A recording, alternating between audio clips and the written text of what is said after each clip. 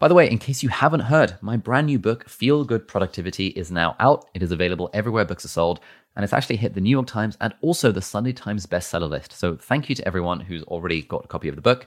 If you've read the book already, I would love a review on Amazon. And if you haven't yet checked it out, you may like to check it out. It's available in physical format and also ebook and also audiobook everywhere books are sold.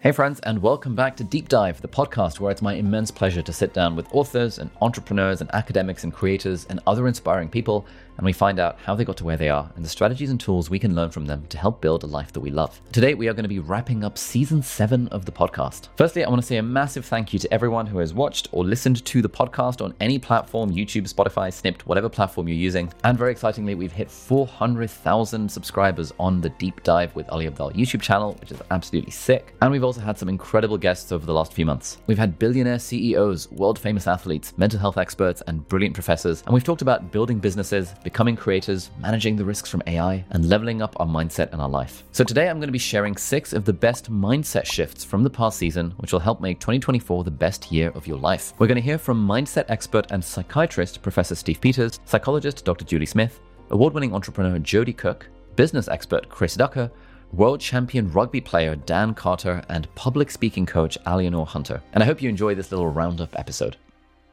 Your book, The Chimp Paradox, is absolutely world famous. I wonder if I can ask you, what's the mind model that you introduce in the book, and then we'll kind of going back, to the 1990s. What happened is there was an epiphany moment. And it was with a particular patient. So I won't go into the great detail, but just to say that I was able, by just asking the right questions, to talk to what I thought was a very sensible person. And then suddenly someone who didn't seem sensible at all and was very emotional and pretty catastrophic in thinking. So I started looking at because we'd now got functional MRI scanners, what does the research show us on this? And I started realizing that if we scan somebody's brain and they were talking as what I'd call a human being, they were rational, they were logical. So I'm going to simplify the neuroscience because I realize a lot of listeners are not neuroscientists. We looked at the top part of your head, the dorsolateral prefrontal cortex, seemed to be leading on this. And this we know is where executive functioning takes place. So in essence, if you put your oxygen supply in that part of your brain, you're going to think and work in a certain way. Yep. You look for facts, logic, but there's more to it that hit me. That part of the brain works with acceptance and starts saying it is what it is. That part of the brain looks for solutions. As opposed to when I started moving the patient by asking emotive questions, so things that would make them upset or more emotional.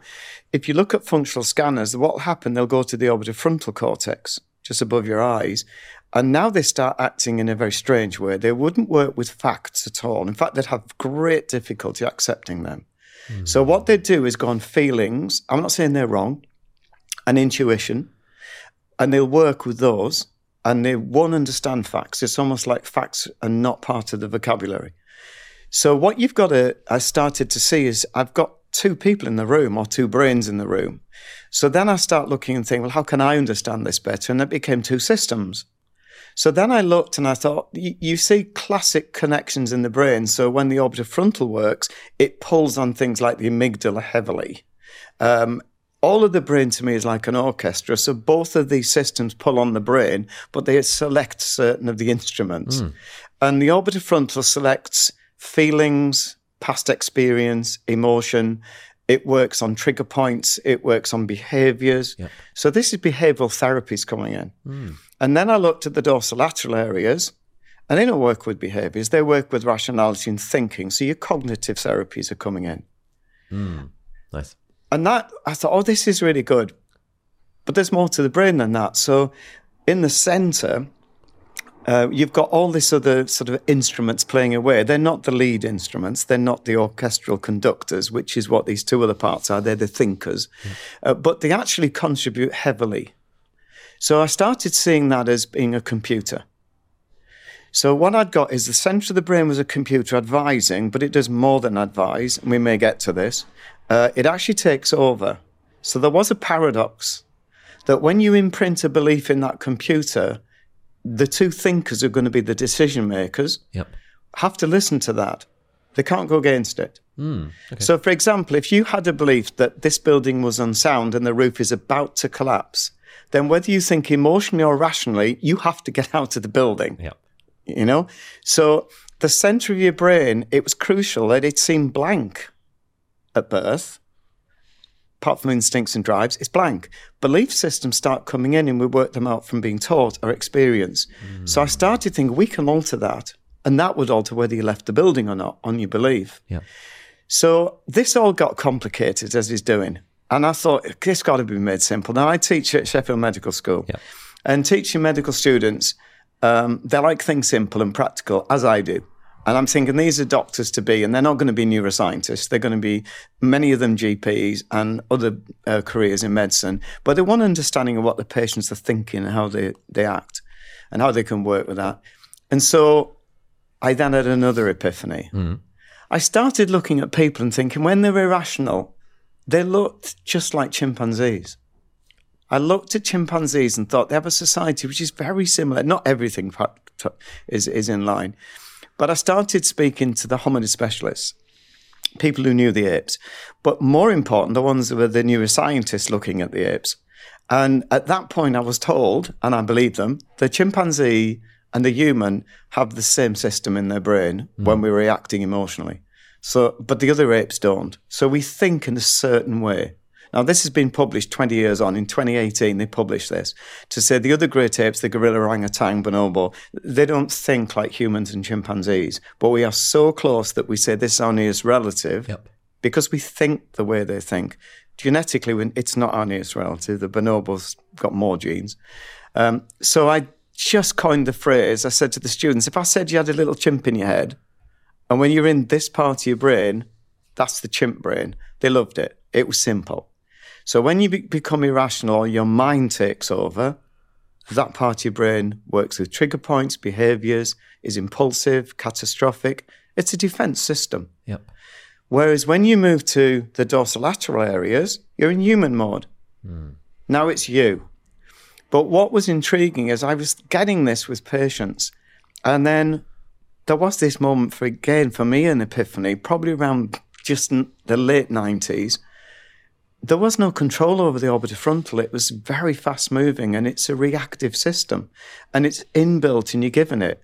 And when you look at the development of the brain, it has a head start in the fetus. So it's already operating in fetal life and it keeps going right through the whole of our life. Whereas the human part, as I'm calling it, didn't operate. So we come late to the party. So I started then looking at child development and I found that it's obvious, it became blatant that children around 2 or 3 start saying why. And the dorsolateral areas are coming in with reasoning. Before that, they don't ask. It's behavioral. So, for example, if you want to help a child that's distressed, distract it. You know, and we know that works best. Don't reason with it because it can't reason. So this all started coming together and I thought, I've got to keep it simple. So the students helped me. They wouldn't let me go complex. So they said, right, you've got a human brain, which is, you are in control of that. And that's logic, rational, calm, and solution finding. You've got a chimp brain, which you've been given at birth. And that's why at the beginning of this, I said, that's your mind. It's a machine. You don't have a say in it. Research shows that for most of us, we're on the neurotic type spectrum. Our chimp system is highly strong and it's quite reactive and impulsive. But there's a spectrum. Some people have very quiescent, calm chimps. And I always say to people, if you've got a calm chimp, it may seem an advantage, but actually in the long run, it's a negative. Because it's meant to be highly reactive. It's meant to give you warning of danger. And that, going back to your point about sports people or anybody, it can be your best friend because that thinks outside the box and reacts quick and warns you of danger. And we know our intuitive skills, research shows, are far more accurate than when we have to try and find logic and facts initially. So working with intuition, as long as it's functioning well, is actually a massive plus. So you have to start joining forces of 2 thinking brains and start working together. And again, the research shows the people who work with both the logic and the intuition and learn how to manage them and the emotional warning signals from the chimp system do the best. Have you come across the work by Byron Katie? Yes. Yeah. Yeah, I started like that was Long time ago. that was one of the books I started reading last night when I couldn't sleep because at this Tony Robbins event and he was kind of talking about this method. I just find it really helpful. It's like these 4 questions when you're having a thought or some kind of limiting belief. Question number 1: is this true? Yeah. And then just asking yourself yes or no. Like the body will have a response to that. Yeah. Question number 2: is this really true? It's like, actually, perhaps it's not. And the way that he was talking about it at this business conference was, a lot of us will have these limiting beliefs about what we can or what we can't do, and we'll say, in my case, that I can't grow my business because if I do, it'll mean my lifestyle is gonna become more stressful. Yeah. Like, is that true? Like, is that really true? Is like, have I actually examined all the evidence and like landed at this conclusion that growing a business always means that the owner becomes more stressed? And just writing it down and asking those questions. And then, the next, like, question 3 would be something like, how does it make you feel to identify with that thought? And then question 4 is, how would it make you feel if you just chose not to identify with that thought? Yeah. And then you do a turnaround, I think she calls it, where you sort of write down the exact opposite of which in this context would be, the more my business grows, the less stressed I'll be. Yeah. And you find reasons to support that. And it's just like a very simple step-by-step process where I was like, damn, this is actually bloody helpful. Yeah, and it's a sort of interesting, I say variation of, it's kind of CBT in some ways, that CBT will look at, thought challenging. So it's, and that would be one way to do a thought challenge, is just asking yourself, is it true? Often when we're really stuck with a thought and it's causing us a lot of distress, it's because we genuinely buy into it. And so, once you get to the point of therapy and you ask someone, is that thought true? They will say yes. And they do believe in it. And that's why they're in such pain. And so sometimes it's not enough. And that's when you can go into the sort of challenging that thought. So looking at the evidence. So is it true? Okay, let's just play around with the idea of taking it to court and where is the evidence, not only in my opinions, but what evidence would stand up in court to say this is true? Yeah. And then looking at the other side, where's the evidence that it might not be true or might not be the best reflection of reality right now? And you can go into doing all that kind of thought challenging stuff, looking at both sides, getting really honest with yourself about it. And you can get help with from friends and stuff to do that if you're not in therapy. Because sometimes it's really difficult when you're really stuck on something to even consider other options. Yeah. And that's why you're stuck, right? Because it's not easy.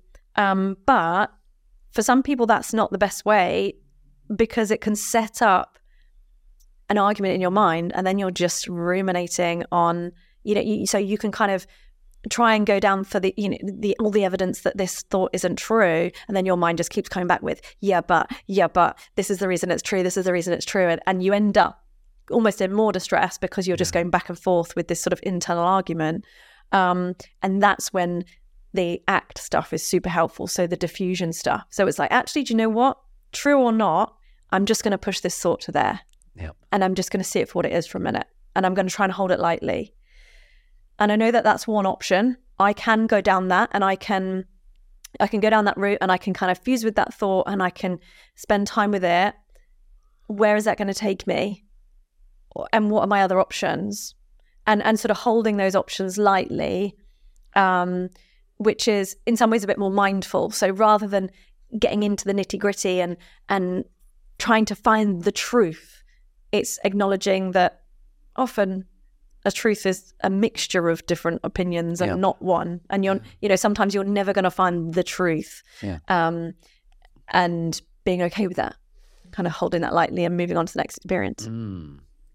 Yeah, one of the things I find helpful is that almost that there is no truth. It's just generally, if I think of the disempowering thoughts that I have, they're not things that are like objectively true or not. It's not like I'm not going to be ruminating about the fact that I cannot physically bench 200 kg, but I might be thinking, oh, my content's not valuable. People don't like me. I'm going to become irrelevant. Like, oh, I'm a bad public speaker, or whatever the thing might be. Right, these things, like, I was speaking to my cousin the other day in the car, and she just casually threw out the phrase, "Oh, I'm just really lazy," and I was like, are you? Is that true? And she'd never really questioned that belief, because I guess a belief is just a thought that we hold with some level of certainty. And we sort of went over the evidence a little bit. And I was like, I don't know. I mean, to me, it doesn't look like you're lazy because you're doing this, and this. Like, how do you feel about that? She was like, oh yeah. I mean, I guess when you put it that way, perhaps I'm not lazy. And it was almost a revelation for her to be like, oh, I'm not actually lazy. Oh shit! Like, I've been telling myself the story for such a long time. But I find it helpful to imagine the idea that there is no truth. It's just a matter of a thought that we believe because we have certainty with it. Yeah. And actually, there are way more options out there than believing that one specific thought, that I'm lazy or I'm a bad public speaker or whatever the thing might be. And that's where labeling thoughts can be really helpful too. So, noticing a thought for what it is often, if with that situation, it's as you have the thought, recognizing that's a judgment, or that's a self-criticism, or that's an opinion, or that's a memory, or that's a story I tell myself, or that's a prediction about the future, or there's a catastrophizing thought. So, there are lots of different types of thoughts, none of which would qualify for giving fact as it is. So as soon as you can kind of notice a thought, be mindful of a thought, notice it, and then label it as, oh, yeah, that's a, self-critical judgment of mine, then you're in a better position to be able to take it for what it is and not buy into it. You still might hold it there and you still might feel like you're lazy, but noticing that it's an unkind way of speaking to yourself and an unhelpful kind of thought pattern or an opinion helps it to carry less weight and have less effect on how you feel. Yeah, like you're holding it at arm's length again. Yeah. So it's almost like this idea, like thought, like labeling this as a narrative or as a story or as a memory or as a self-criticism helps it sort of be like, actually, it's just that wooden mask. Yeah. That I can hold a little bit away Well, from it sounds like you did a really great sort of thought challenging exercise with her. So well done. You have mentioned in the past a personal success system. What is a personal success system? I think everyone on the planet has a personal success system. They just might not know exactly what it is. And some friends who pop to mind are, there's a friend called Shona who has a business called Perfect English Grammar, and her personal success system is going to events. Because what she finds is that every single time she goes to an event, she'll meet someone, she'll get an idea, something will happen, and in the 6 months after, her business doubles. And that's happened like 3 times now. So because she knows what it is, what her personal success system is, she can apply this going forward, and she can just go to bigger and better events, and she can kind of take the crux of this system and just keep applying it. And everyone's second favorite billionaire, Jeff Bezos, has a very similar thing where he will think of an idea, he will write a 1-page press release about it, he will see how that goes down with a very small group of people, and then he'll just build it. And then he knows that a few of them are going to take off, some of them aren't. Amazon's got like 157 businesses that it started that didn't go anywhere. Like, you remember the dash buttons and the and the Fire phone and like random stuff, and it's like, yeah, we'll give it a go, might work, might not. That's like his success system, is coming up with the idea, writing the press release, releasing it, and seeing what happens. And I realized that I had one too, where if I look back at anything that I'm like proud of or anything I've achieved, I pretty much followed the exact same system to achieve it. And so this is going to be different for everyone. But mine is set the intention, speak to someone who's done it, ask them how they did it, find out a method, and then split that method into something that I do every single day for about half an hour, and just keep going until it happens. That's just my success system. And so when I worked this out, I was like, I need to test this with other things. So the next thing I had in mind was to write a book and get a publisher. So I followed the exact same process, and it just worked. And there's almost something in, like, when you figure out what your unique resources are, what your unfair advantage is, what you're like somehow weirdly placed to do with your resources or the things around you, you can figure it out and then apply it going forward. And I think you can kind of achieve anything. So I don't know if you know what yours is. Like the top 3, like the top 1 thing that you've ever achieved that you're just super proud of, it probably had a method from the start to the finish of how you got there. As you were saying that, I was thinking about the very first cohort of our YouTuber Academy, which was like the first product we released and just completely exploded the business overnight, basically. And that was, I had the idea while I was sitting in a Starbucks in Cambridge, journaling in a physical pen and paper. I was like, this would be a good idea. Banged it out over the next several weeks nonstop. And then 3 weeks later, the course was live and made 350K. And that was more money than I'd ever seen before in my life. Have you replicated that since with other things? I remember the first business I started that was successful, again, 0 to MVP in about 3 weeks. I had the idea while I was at the mosque of like, let me build a company that sells medical admissions courses. And boom, we were up and accepting payments within 3 weeks because I was like, cool, I'm just going to do the thing. Not overthinking it, not worrying too much about what people will think, and just having that sort of iterative kind of mentality. So the initial idea comes from you not being in front of your laptop. Yes, that's very true. The initial idea comes from you having the space, being somewhere different, having a pen and paper. Yep. And then after that, with each of those ideas, did you have the conviction that they would work straight away? I had the conviction that they might work. And so it was like a lot of, this could work, let's just give it a go. How many of the ideas that you write down in your journal do you think, oh, that won't work, I'm not going to do that one? Quite a lot. So there's something about those ones that made you think this is worth doing. Yes. So I'd find almost the metrics around that, because that's probably a system as well. You've probably got like all the ones that I've written down that I've found out or that I've thought would work had these characteristics that they probably all got in common. And then the next thing you did was banged it out over the next few weeks with a team. I'm guessing that probably followed the exact same process as well. Solo initially, and then the second one was with a team of just like, all right, scrappy, let's just bang stuff together, let's not overthink it, let's just whack it up, and in both cases, and actually I think in all cases, I got my hands quite dirty with it. It wasn't like I'll just sketch out the vision and let the team execute. It was like, I'm in making the landing pages myself and doing the copywriting myself. And like in the nuts and bolts of it. So getting scrappy, boots on the ground, taking imperfect action, and then launching. Yeah. And then to launching current network, current audience. Yeah, just put the first time around I didn't have an audience, so I had to post on the student room and hope for the best. Yep. Second time around, I had Twitter. Yes. And so Twitter was where I was, and sort of building it in public as well, second time around. So this is your system. Yeah. This is exactly your system. Coffee shop idea, set of criteria that it matches, taking scrappy action, and then just doing it. You could apply this to anything going forward, your next thing that you want to achieve. Yeah, this is the thing. So it's like, I'm also thinking, when I was writing the book, most of the progress was made in like very short bursts of time. There was this week where we were at a team retreat in Wales in some nice Airbnb. And I was like, cool, my job for this whole week is just write one chapter a day. And from morning to evening, I was just like, I'm just going to write the chapter. And I wrote like 50,000 words that week. Yeah. And I've never, that's by far the most productive I've ever been in my life in terms of like word count.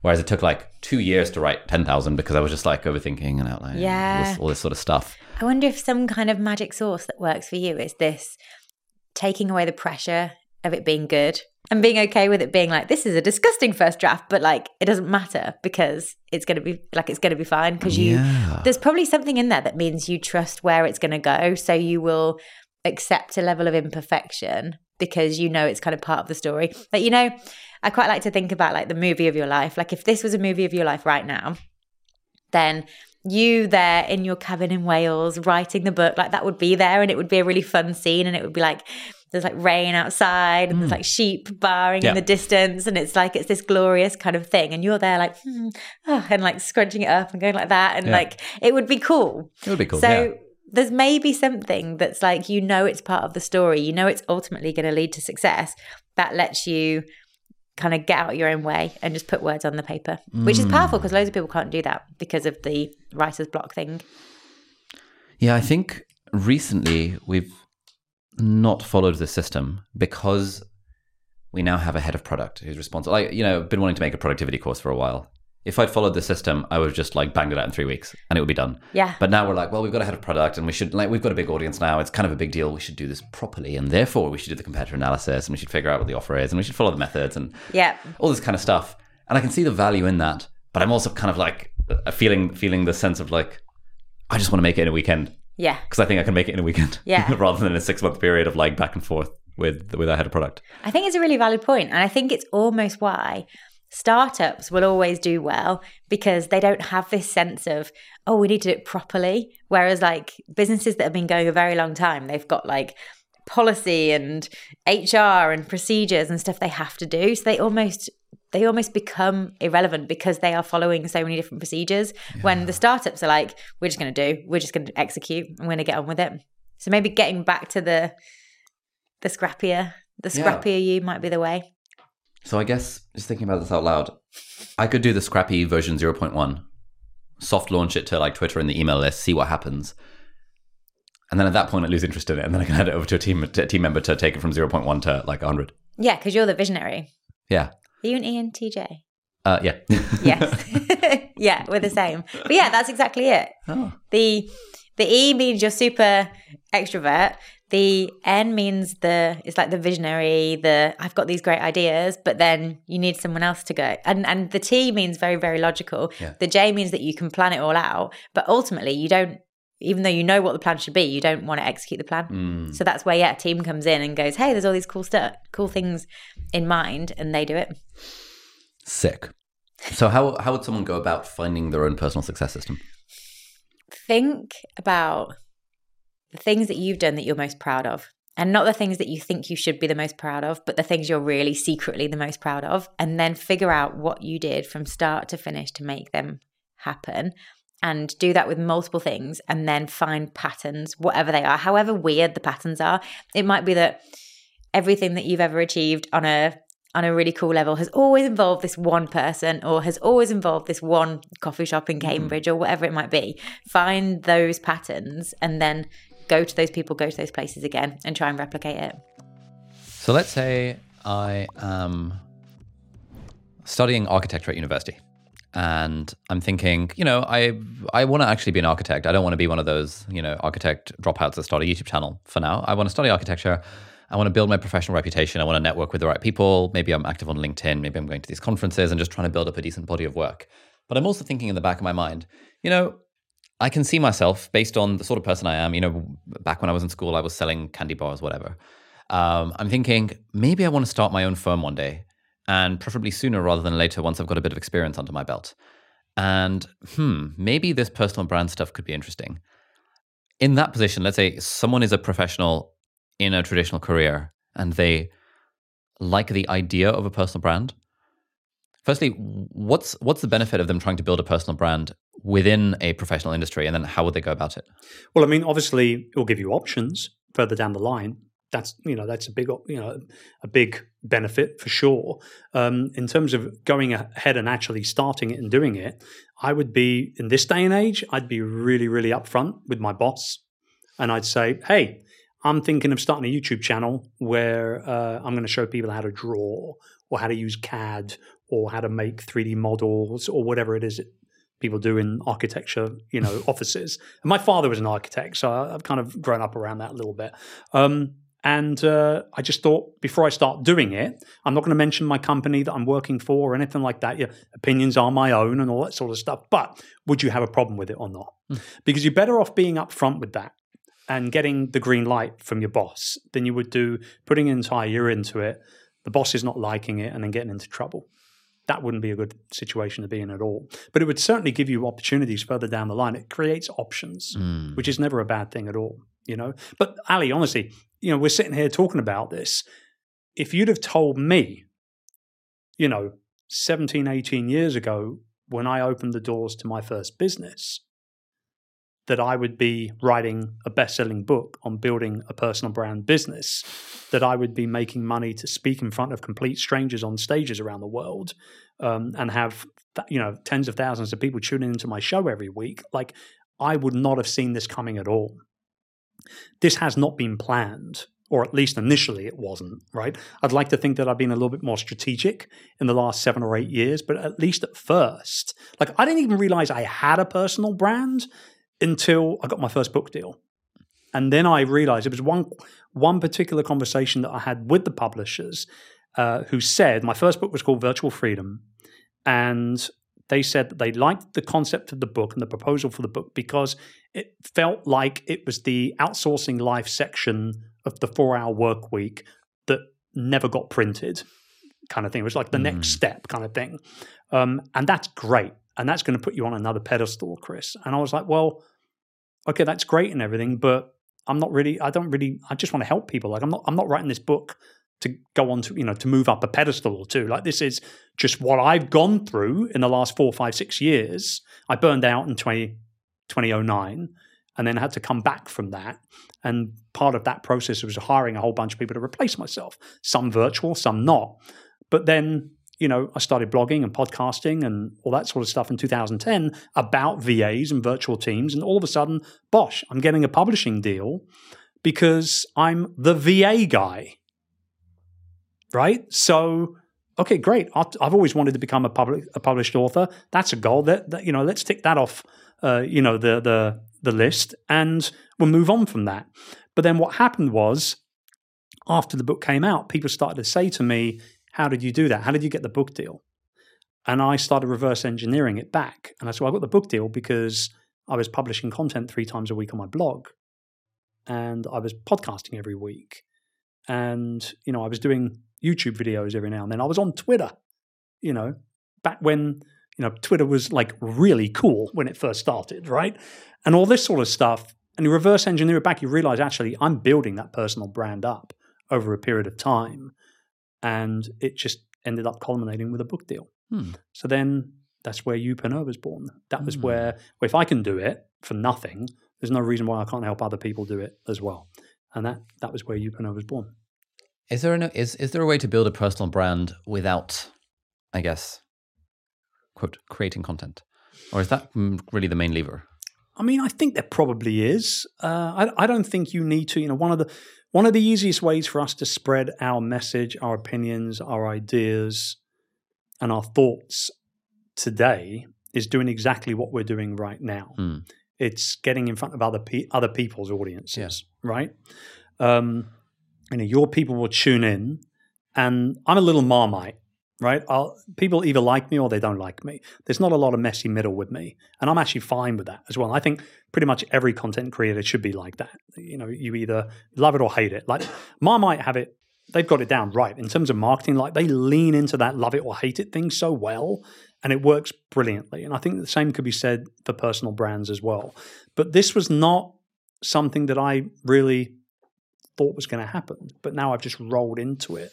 And I think that the majority of people who jump on board with the idea of building a personal brand, and they understand the power of it, and there is a certain amount of responsibility involved as well. Obviously, as you get more and more known and respected, your opinions and what you say online really matter, particularly. But no, I don't think you need to create content yourself.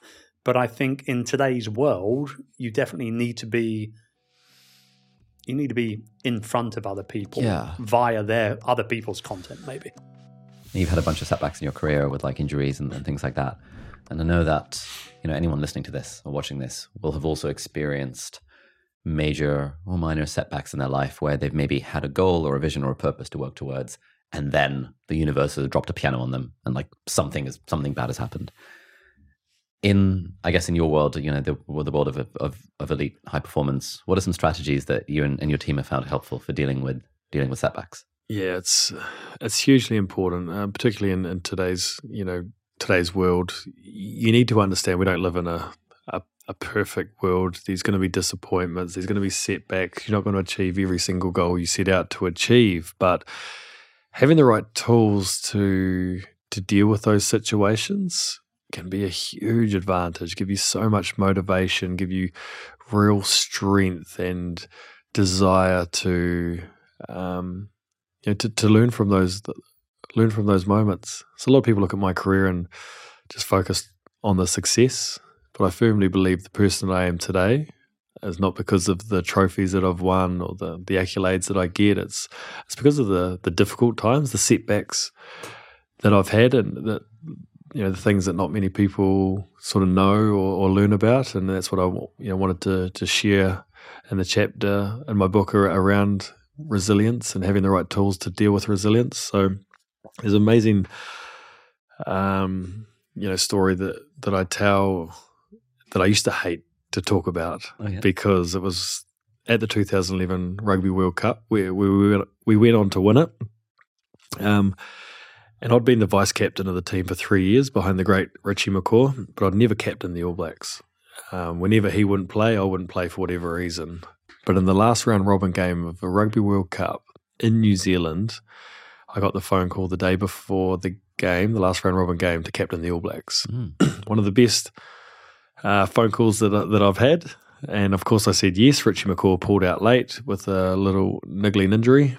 And here I was, really proud moment to captain the All Blacks for the first time. So I went off to the press conference the day before the game to talk to the media about how proud I was to finally captain the All Blacks. What a special moment it was for my family and I. Went off to our final training run, which is called the Captain's Run, which is the captain gets to decide what you do. So it's quite a proud moment. This is feeling good. It's been a great day for me. We went through the captain's run. I always finish the captain's run with a few shots at goal. And I've been kicking goals ever since I could walk. Dad taught me to kick with both feet as soon as I could walk. So I've kicked millions of kicks in my life. My last shot at goal, I was lining up to kick, and as I came in to kick, and the impact of my boot hitting the ball, I dropped to the ground, and I had a serious injury. And my groin had just it actually torn off my pubic bone, and I just fell to the ground in extreme agony. And this is my third World Cup, and I'd had 2 failed World Cups. We'd done so much work around the psychology. I just felt like we were destined to finally win a World Cup. I was 28. I was in the prime of my career. Everything was going so well. I thought, this is my time. This is my moment. And then for it to all be taken away by such a serious injury, I was devastated. So I rushed off to the medical center where I had scans. So I was with my doctor and then the specialist, my doctor was like, do you want to see the results? And I was like, no. I knew in my mind that my dream was over. And I'm a firm believer that things happen for a reason, but this was going to be my last World Cup. And all those thoughts of why me, why now, why such a serious injury, nothing made sense in my mind at all. Everything had just been taken away from me. I jumped in the car to go back to the hotel. And halfway on the journey back to the hotel, hey doc, is my World Cup dream over? And she's like, yes. And I just burst into tears. I cried all the way back to the hotel, went to my room. Players would come through, coaches would come through but they couldn't say anything. There's nothing that they could say could change this. And it was just like dead silence every time someone came in. It was nice to know that they were thinking of me and make the effort to come, and that helped. But I was distraught. So I was angry. I was sad. I was disappointed at all the emotions running through my body. And but then after a couple of days, I was like, well, hold on, what does an All Black great do in situations like this? So that my purpose really helped me through this setback. What does an All Black great do? That's right, an All Black great rehabs this injury better than anyone's rehabbed this injury before. An All Black great resets goals. You said that an All Black great needs to play for 10 years or longer. So I signed a new contract to play for another 4 years in New Zealand to get me through to another World Cup. And also an All Black great puts the team first. So what does the team need me to do now? Well, I'm injured, so I need to help the player playing in my position. He went on to get injured as well, so they brought in another player, so I had to help him. He got injured. He went to our 4th-string number 10, and it's a great story because the 4th-string number 10 went on to kick the winning goal in the World Cup final. But through that process, there were some great tools and learnings to help me deal with resilience. The first one was the importance to grieve. So far too often, I see people have a really setback disappointment and they move on, really positive. It's not that important. It's not that important. Actually, right. No, really positive mindset straight away. And I've seen that it bites them in the ass further down the track because they don't deal with your emotions straight away. So it's important to grieve, deal with your emotions. So much so that when I have an injury, my wife knows to stay away from me for 24 hours because I'm not a nice person to be around. I'm grumpy, I'm angry, I'm just processing it all. Yeah. But there needs to be, you need to flick the switch at some stage. So for me, it was 24 hours, and depending on the severity of the setback, it can be a little bit longer, but there's no point me moping around the hotel room for the next 2 weeks feeling sorry for myself. So I do that for 24 hours. I flick the switch. That's when I change my mindset into a positive one. Okay, what are the goals that I want to set now that I've injured, whether it's your rehab or longer term of in 4 years' time. So I reset my goals. So that's another really important thing of dealing with a setback. So that's really helped me, and I had this new motivation to bounce back from this injury. Yeah. 2012, I got named 12 months later, World Rugby Player of the Year. So I returned and had a fantastic year. 2015 Rugby World Cup was one of my sort of best Rugby World Cups that I ever played. Sort of man of the match performance in the Rugby World Cup final. I was able to bounce back. All of a sudden, 4 years earlier, when things weren't making any sense, they all made sense now. All those moments and setbacks were built up to make me a stronger, more motivated player in 2015. So I kind of sit across from you today knowing that, the person that I am today, a lot more sort of resilient and have the tools to help deal with resilience is because of those setbacks that I had through my career. I have this pet theory that we are looking at speaking the wrong way around. And that if you are someone who is, let's take the example of someone shy. And let's say you're at a drinks and you're sitting on the sofa and there's people around you and they're all chatting to each other and no one's chatting to you. And you start to have these thoughts that maybe like, oh, I'm not interesting, and someone tries to talk to you and the conversation doesn't really go anywhere for whatever reason. They get distracted or, you feel like they're turning away. In that moment, it's very easy to think, okay, I'm going to get better at speaking. And the way I'm going to do that is I'm going to be so charming and charismatic. I'm going to learn how to sit up straight. I'm going to learn how to use posture, use hands, tell stories, be exciting, get rid of my ums and ahs. I'm going to change all of these outside tips and tricks. And then when I have that, I'll be good at speaking. And then I'll be confident enough to speak up at my drinks. And it's kind of this outside-in approach. Only when I have learned all these tips and tricks will I be good enough to talk to people. And right now, the reason I'm not good enough is because I don't know how to do these things. I don't have those skills. And I think that's the wrong way around. I think it's the opposite. I think that in reality, I had this phrase, and I quite like it.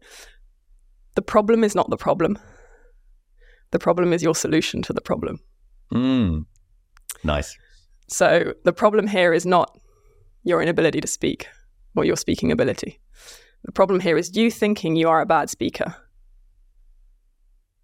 or you thinking that other people are judging you. And so therefore you protect yourself by not speaking, by staying quiet. And that is the problem.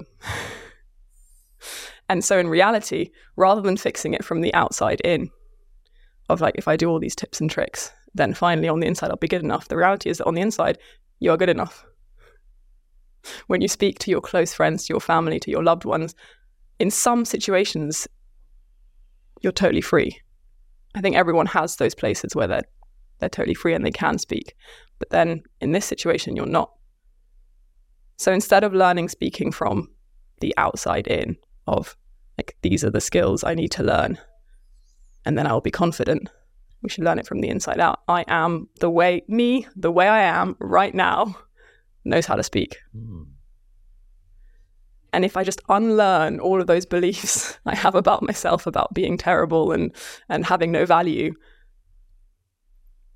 then I'll be amazing. All right, so that's it for this week's episode of Deep Dive. Thank you so much for watching or listening. All the links and resources that we mentioned in the podcast are going to be linked down in the video description or in the show notes, depending on where you're watching or listening to this. If you're listening to this on a podcast platform, then do please leave us a review on the iTunes store. It really helps other people discover the podcast. Or if you're watching this in full HD or 4K on YouTube, then you can leave a comment down below and ask any questions or any insights or any thoughts about the episode. That would be awesome. And if you enjoyed this episode, you might like to check out this episode here as well, which links in with some of the stuff that we talked about in the episode. So thanks for watching. Do hit the subscribe button if you aren't already, and I'll see you next time. Bye-bye.